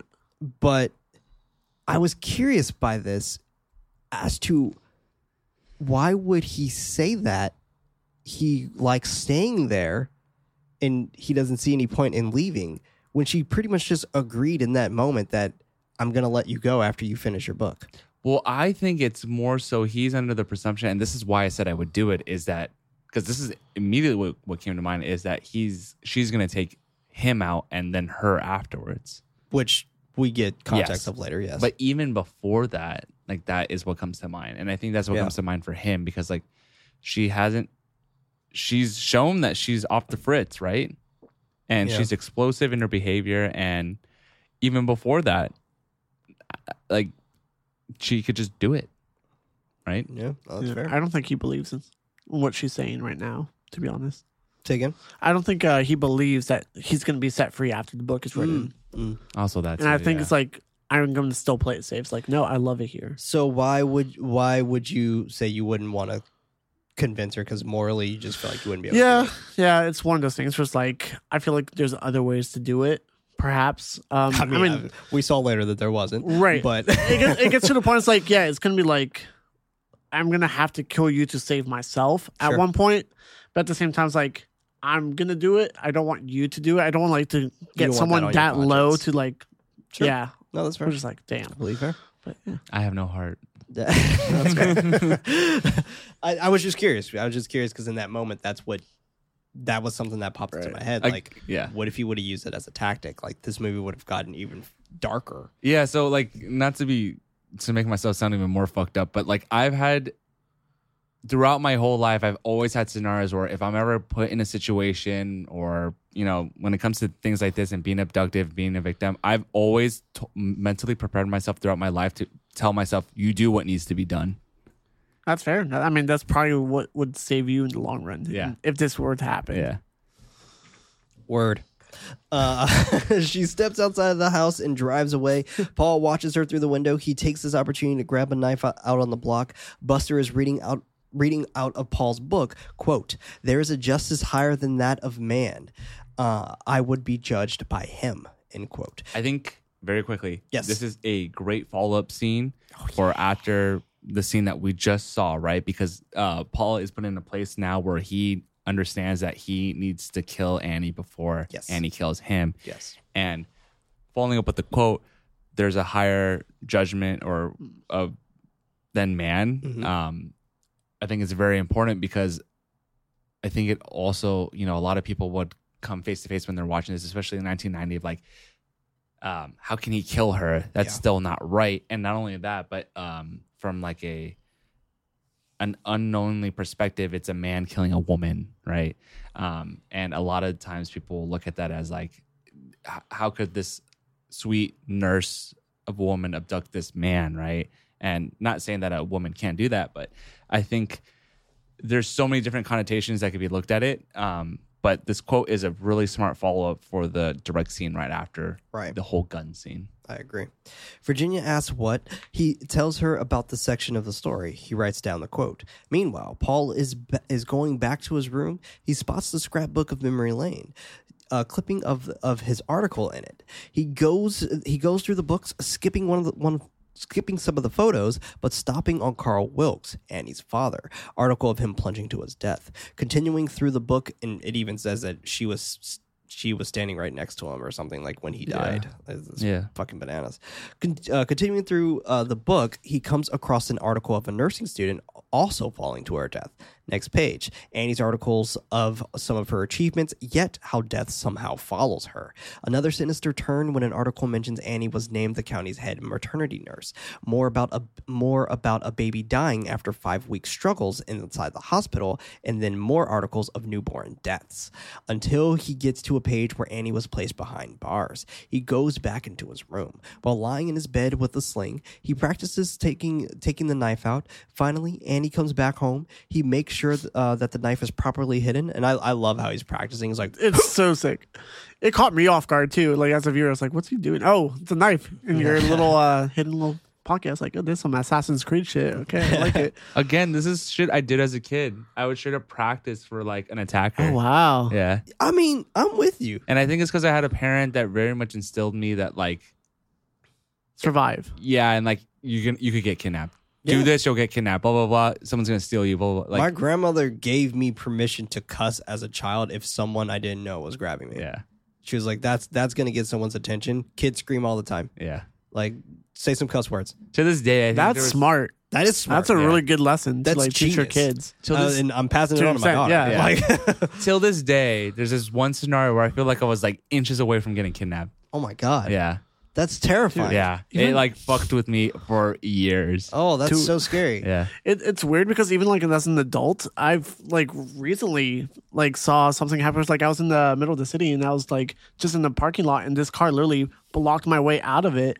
And then there was another car behind me that was trying to like block me in. And I was like, "Oh shit, this is happening right now." I was like, I don't know if they were going to rob me, which probably would be the main thing. But it's like, I could have been kidnapped too. But it's like, I found like an opening and I just fucking took it. I was like, I'm not hesitating. So then I left. And I was like, wow, this is a weird situation that I just got myself out of. I was like, as an adult, as a 30-year-old, I'm like, damn, this shit is wild. Something like that Life is similar crazy. has happened to me, but this dude pulled a gun out on me. Yeah. And Not fun. it was not fun. Then he chased me on his motorcycle. And Oh my God. The world is a crazy place. It's bananas. That was the best day of my life. She walks into the house. He anticipates her as he watches his door. She stops in the front of his door but doesn't open it. Sorry, Ellie. Sorry, Ellie. Instead, she heads into her room, turning on her TV. He moves the knife in between his mattress. He whispers that he'll see her in the morning.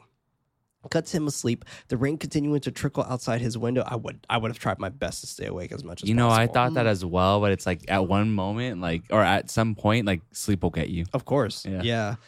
Especially if there's nothing to really do in there Yeah. except You're in the dark. write your book, I guess. Yeah. Paul awakes. Annie's standing right in Paul awakes, Annie standing right above him.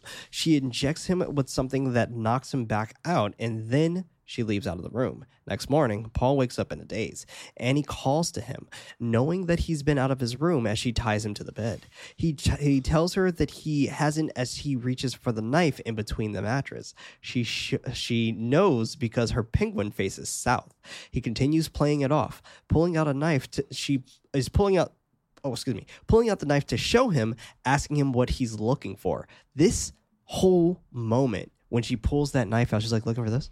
Yeah. I was like, and this is amazing. This is 1990. This is a time where that like conversation of like, oh, looking for this isn't like played out, right? Right. It's a very Surprise, effective motherfucker. moment. yeah. Yeah. No, it's honestly, it's really, really good.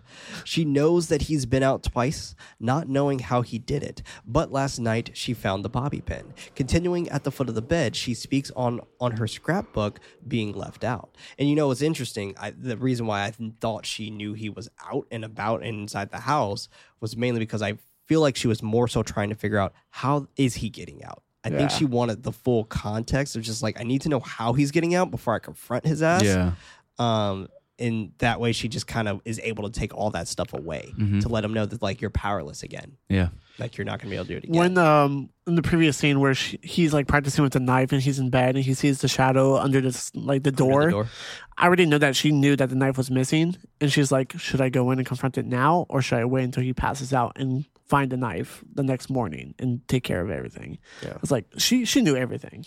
Yeah. She was really smart. And I think, honestly, I don't know how smart I think our antagonist really is, but I think at the dinner scene with the wine, too, I feel like, oh, I'm going to leave the room. He's going to try something. I'm going to spill the wine. I'm not going to drink the wine. And I honestly believe that, too.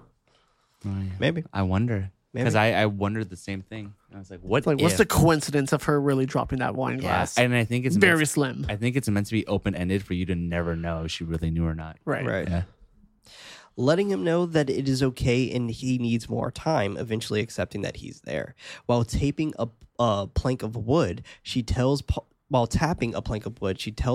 about the Kimberley mines and what they did to the native workers that stole diamonds, assuring him that they didn't kill them. Instead, they made sure that they continued working while not being able to run away, calling the operation hobbling. She grabs the block of wood, placing the wood in between his ankles. Paul pleads for her to not do this. She picks up the sledgehammer. Iconic scene number 3. Yes, it is. He continues pleading as she tells him to trust her, and it is for the best. Trust you? You're about to fucking take my ankles away. Oh, God.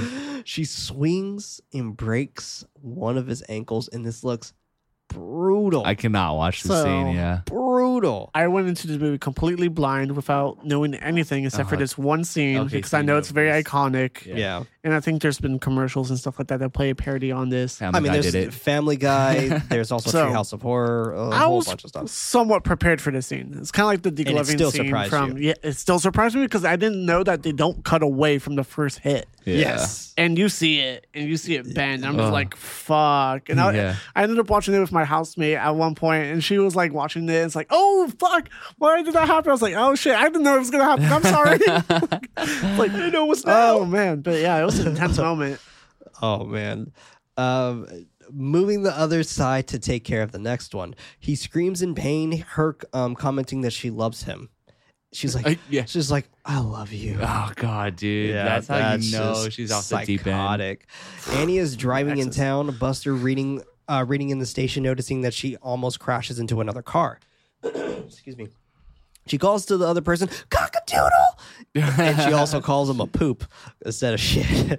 Buster watches her go inside the store, has a thought, then heads back inside. He tells Virginia to leave it, her flirtatiously telling him that she likes that tone. He ruffles the papers, finding the note of the quote, and he heads out. Inside the library, Buster looks through large books of old newspaper clippings, finding one about the infant deaths. He continues searching, eventually finding the one about Annie going to jail. He reads the quote, "There is a justice higher than that of man. I will be judged by him." End quote. He places the quote on top to make sure. Meanwhile, Annie comes back home. Paul's sitting there staring at nothing. She calls out to him, calling him Pumpkin as she greets him. He just flips her off, and she just thinks he's kidding. She's like, "Oh, you kidder." This scene is so funny. Cut to Buster going into the general store, greeting Pete. He asks if he has any new Paul Sheldon books. Pete tells him that he did, but they sold out in 3 days. Buster asks if Annie bought one of them. Pete shares that every time Paul has a new book, she has him set aside a new copy. He asks Pete if she has bought anything odd. Pete doesn't think anything of it, just commenting about her buying paper for typing. Buster officially has his confirmation, commenting that that not being odd, and while he walks out, Pete asks if she's done something. Buster tells him nothing. Buster is on his way to Annie's. Paul, hearing the cruiser coming down, surprised that someone is actually coming down the road, he notices that it is a cop. Annie comes into the room quickly with a syringe in hand. He tries to fight her off, but he succumbs to the injection. She immediately takes him to the basement, upset about not trusting her. Buster walks up to the door, Annie continuing to clean up what she can. He is about to knock on the door, Annie opening the door before he could knock, acting like she was startled. He apologizes. She gleefully tells him that she's not used to visitors out there, asking what she can do for him. Buster asks if she knows anything about Paul. She asks what does he want to know. He tells her anything. Annie starts spitting some hard facts about Paul's life. He stops her, sharing that he's missing. She cuts him off, calling it sad and that she knows, commenting about her being his #1 fan. She invites him inside, speaking about the accident. He asks if he can look around. She allows him to. Annie continues speaking about the accident and how she almost died here in the news. And I love how she says this. She's like, "I almost died." Yeah. When I heard the news, like, so she kind of had that brief pause. It was fantastic. She continues that when she was praying, God told her to get ready to be his replacement. That in my head, if I was Buster, I'm like, okay, yeah, claiming that she is his #1 fan, she should make up new stories as if she was Paul, adding that she bought a typewriter and paper that he used. He used, turning her guest room into a writing studio. He is listening, but not caring as he continues searching around. She asks if he would like to see it. He agrees. Meanwhile, Paul is slightly starting to wake up. Back with Annie and Buster, she continues claiming that she's been trying to write like Paul. Buster commenting that it takes practice. She thinks to give him a few pages, asking for his criticism. He disagrees. She offers him a hot chocolate. Buster tries to deny, but she insists. He calls out to her, thinking it to be lonely in the house. In that house. She answers in a chipper tone. He moves as if he's going to go back into the room. She follows as if she's going to go back into the kitchen. They psych each other out, but he does it again, and then he heads upstairs. Loud as fuck, mind you. Yeah. It's just like, I'm going upstairs. Yep. Like, it's just like you're doing this really loud, my man. Paul continues trying to snap out of the daze, hitting the pit. Buster checks inside, and this was smart of him to like muster up the strength to just make noise. Exactly. Any kind of noise. Buster checks inside of a room. He leaves to check inside of another. Looking around the room for a moment, Annie comes into the room. She offers him a cup of cocoa. He denies, saying that he has to leave. They head for the door, Annie continuing to try to get him to take a sip. Denying it again, he asks to pay her another visit, Annie claiming that she would be delighted since he knows the way. Paul drops the fire pit in the basement. Buster is about to leave, but he hears it, running back inside to call for Annie, thinking she's in trouble. Thinking she got hurt, Paul calls out to him. He pushes the basement door open, calling out to Paul. Annie shoots him straight in the back with a shotgun. Heartbreaking. Buster falling dead on the stairs. It's an I hate intense her. shot too. It is so intense. It caught me off guard. Oh, I'm sure it did. And it showed like a lot of brutality to it too, because it went through his chest. Yeah. And you just see like really good like practical effects. Yeah, it's a lot. It's really good. It's a lot of. Like, lot here's of that meat $20 million. flapping in There's a budget. there. A lot of meat just flapping around out of his chest there. So She tells him not to feel bad because it is bound to happen. You know why this moment's so sad for me? Virginia never gets like actual closure. Oh, they said she never Right. got laid. Oh, Who, Virginia? I'm sure they were going at it every shit, night. Yeah, I mean Buster the Rabbit, claiming to be assigned, knowing that she was chosen to save him, and that they were meant to be together forever. Oh, fuck. At that moment, I'd be like, all hope is fucking gone. Yeah, honestly. like this is it. Like just kill me, dude. Honestly. Like, do what you gotta do. But their time has come to an end, wanting to perform a murder-suicide with 2 leftover bullets in the gun, calling it beautiful before she leaves. Paul looks around for a bit, spotting the lighter fluid. Annie comes back with a gun and syringe, telling him to not be afraid and that she loves him. He says it back, telling her that she's right about them needing to be together. He continues that he knows they must die so Misery can live, buttering her biscuits even more about them having the power to give Misery eternal life, concluding that they must finish the book. She tells him the time is now and soon others will come. But the book is almost finished, and by dawn, she can give Misery back to the world. She walks back upstairs for his chair. He grabs the lighter fluid before she comes back with his chair. She leaves it at the top of the steps, leaving to fix him some food. Not gonna help him? I know, right? Just like, all right, come up when you're ready. Just like Jesus, like I just picture his legs like just dangling Went as off he's the trying stairs. to like Yeah. come up the stairs. Each bump just hurting like crazy. Cut to Paul finishing up the book.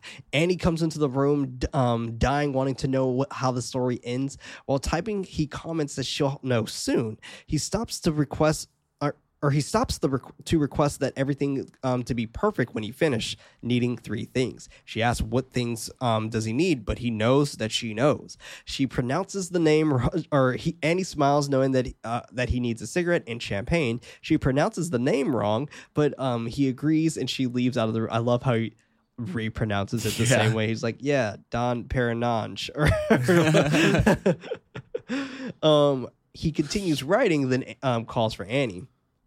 And that was interesting, though, when her pronouncing that name wrong and things like that. That was like a misstep for me, Right. of knowing like, oh, Annie, like, even though, yeah, she's psychotic as all heck, she definitely has some innocence to her. Yeah, for sure. You see that With her when not swearing too. Yeah, but also Yeah. that moment where Misery's ridden back to life and she twirls around in a circle Misery's like a alive. child. Misery's alive. Yeah. No, very, very great point. She storms back into the room while Paul's sharing that he's almost done. Oh, excuse me. I read that part. She's excited about the ending, telling her that to get the champagne and she'll know everything soon. She gathers the cigarette and bottle of champagne, placing the gun into her pocket. She was prepping.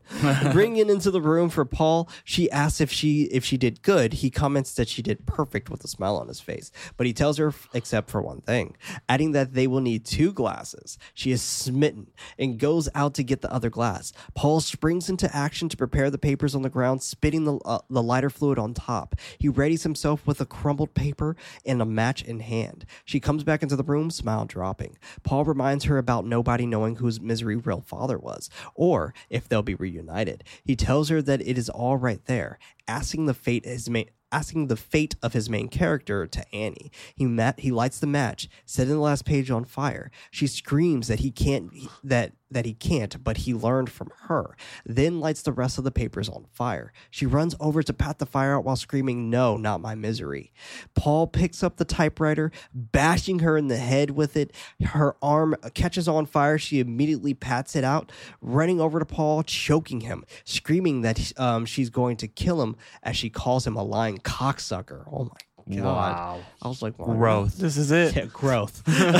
She character smashes his arc. head on the window. He pokes her in the eyes, hitting her in the nose. She pulls out the gun, shooting him in the shoulder. He comes back and jumps on her, making her fire her last shot. They struggle on top of each other, Paul getting the upper hand, smacking her head on the floor, forcing her to eat the singed papers. I was like, damn. Yo, I Hell love that. He's just like, yo, getting brutal. If it were me, I would have been elbowing it, like jam it in there. He knees. She knees him. Running over toward him, Paul trips her, causing her to fall on the typewriter. And I love this because she totally turns into a doll. Yep. It's fantastic. It's a creepy doll. It's a very is. creepy doll. With heavy breath, he checks to see if she's dead. I would have been picking that damn typewriter up again and Smashing. just keep going. With once confirmed, he slides out of the room, Annie jumping on his back. He bites her hand, struggling to get to the weighted door stopper. He hits her in the head, then the face. Or he hits her in the arm, then in the face. She falls on top of him. He moves Annie off of him, trying to catch his breath. 18 months later in New York, Paul is walking into a restaurant. Marcia hands him his new book, The Higher Education of J. Philip Stone. She tells him it is his very first copy, adding that the Times review was going to be a love letter. He chuckles about that being a first. She continues claiming that critics are raving. Paul is nonchalant about the critics taking a liking to a story. Marcia thinking he would have been thrilled. He tells her that he's delighted, but he wrote it for himself. Going over the whole experience of Annie being something that actually helped him. She asked him how he feels about creating a nonfiction book about what went on in there. He jokes about writing about the worst experience of his life for some money. Looking over, seeing Annie walking down the aisle with a tray of sweets. Marcia commenting that he thought he was over it, but even though she's dead, he still thinks about her once in a while. It turns back into the waitress, asking him if he's Paul Sheldon. Her sharing that she's his number one fan. He calls it sweet of her. Then credits. This movie, dude. I love that last scene too. This Yeah. movie, dude. It's great to Fucking show rules. the effect of the PTSD, right? Right. Oh, hands but down. I feel like there's also a big social commentary about fandoms and how toxic it Oh, can be. yeah. Oh, hands down. And this is obviously to an extreme, and you never know. This could fucking happen. There's Well, crazy things like people this out have there. happened. Right. I think there's yeah. a lot of stalking, even more so now with social media, and Right, especially yeah. with the rise of influencers and them predominantly Right. being females or women. Yeah. You have a lot of fans that are primarily men that get into this stalker mentality. So I think Right. you're totally right. And it's one of those things, like, we forget that, like, even like big stars or celebrities, they're fucking human. They're people Yeah. too. And They're I rich love people, seeing but the yeah, they're perspective people. that we see the POV of him being like that famous person, seeing this all get like the big showdown and stuff like that, and being like, yes, now because of that, I see her everywhere. And then he hears that like iconic lines like, I'm your number one fan. And that's where we end it in credits. I was like, beautiful. Love this movie. Yeah. Love this movie. It's Great fantastic. movie. It's fantastic. Like, legit, like I said, like 10 Cloverfield Lane is literally just misery. Yeah. And it's not a bad thing. That's not me knocking it. Like, No, it's a great movie, too. It's a great movie as well. But I got some movie facts for us here. Movie facts. Jack Nicholson was offered the role of Paul Sheldon, but passed because he was not sure he wanted to do another movie based on one of Stephen King's novels after yeah. what he had experienced with Stanley Kubrick's on The Shining. Damn. That's kind of fair. Nah, that's fair. Stephen King was quite impressed with Kathy Bates' performance in this film, so much so that he later wrote 2 more roles for her. Whoa. The title role in his novel Dolores Claiborne was written with Bates in mind, and Bates later starred in the film adaptation of Dolores Claiborne in 1995. King also wrote the script for the TV miniseries The Stand. Sorry, I got the hiccups. Excuse me. That's fascinating that he wrote them specifically for her to play. That's awesome. Yeah. His original novel featured a male character named Ray Flowers. Upon hearing that Bates wanted to be involved in the miniseries, King rewrote the part as a woman named Ray Flowers, just so Bates can play the part. That's really cool. That's so And cool. he just respelled it with R-A-E instead of R-A-Y. That's awesome. I was like, that's genius. One of Stephen King's first typewriters had a malfunctioning end key, just like the one used by Paul in the movie. In the novel, the typewriter also drops its T and E keys. Those 2 letters are the second and first most common used letters in English language, respectively, making Paul's job even tougher. You know, I had a feeling that with the the key not working if that was, or I had a feeling that he probably experienced something like that at one point. It's a nod. Annie Wilkes in Stephen King's favorite. Annie Wilkes is Stephen King's favorite written character because she was always surprising to write with unexpected depth and sympathy. That's so fucking cool. I like that. So cool. Let's do 2 more with this one. Misery was almost turned into a Broadway play with Julia Roberts as Annie Wilkes. What the King hell? vetoed the idea because Annie is, in his words, a brawny woman who can sling a guy around, not a pixie. Yeah. Oh, However, damn. in 2015, a Broadway adaptation was ultimately produced to critical and commercial success, starring Bruce Willis as Paul Sheldon and Laurie Metcalf as Annie Wilkes. Wow, I had no Bruce idea. Willis. Wow. Bruce Willis. That's funny. Let's do this one. No. Rob Reiner was questioned before heading into production if this was really the right project for him, as his background was mostly comedies up to this point. He stated, quote, "It's important for me to find my way into the film. And as you will see, the movie's really about a man who is trapped by his own success and is desperately trying to break out and establish himself in a different way. I felt very much those feelings when I finished All in the Family," end quote. Yeah, hearing that he was the one that did this film was very surprising to me Super from his surprising. previous work. I mean, it's But he did kinda an like- amazing job. I agree. Yeah. And it's kind of like when you hear Bob Clark is the guy who made, God, why am I blanking on the name? Black Christmas, Oh, yeah. who also made A Christmas Story. yeah. So, That's crazy. yeah. Same. Same, but different, but Christmas. same. The same. Christmas. Christmas. Damn, though, what a fucking movie, y'all. What a Dude. fucking movie. And- Oink, oink. Oink, oink. Oink, oink. But definitely keep us let us know on Twitter what you think about Misery, and that's @nightlight_pod. That's night with a K. Definitely want to keep this conversation going. Definitely want to keep the celebration going with Stephen King in general. But next week, we got a motherfucking banger coming towards y'all.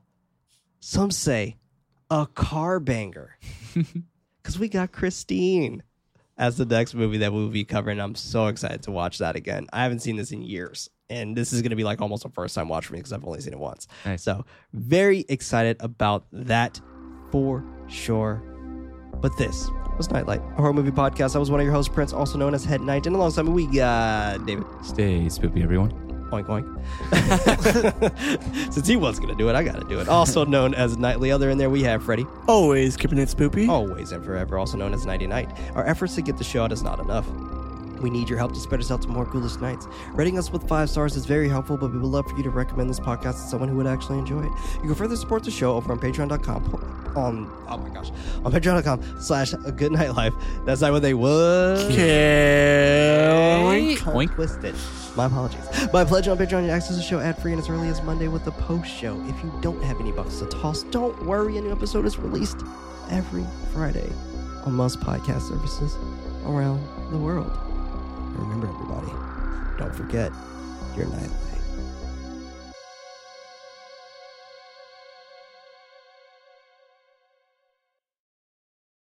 Murder in America is a true crime podcast that covers stories from all 50 states, including stories of mass shootings, serial killers, and lesser-known murders. Do you find yourself doing more research after listening to a true crime show? Well, Courtney and I used to do the same thing, and that's why we created Murder in America. Our podcast dives deep into each case. Our storytelling will make you feel like you're right there within the case with us, watching it all play out, and we do not shy away from the graphic details. If you're a fan of true crime, then listen to Murder in America on Spotify now.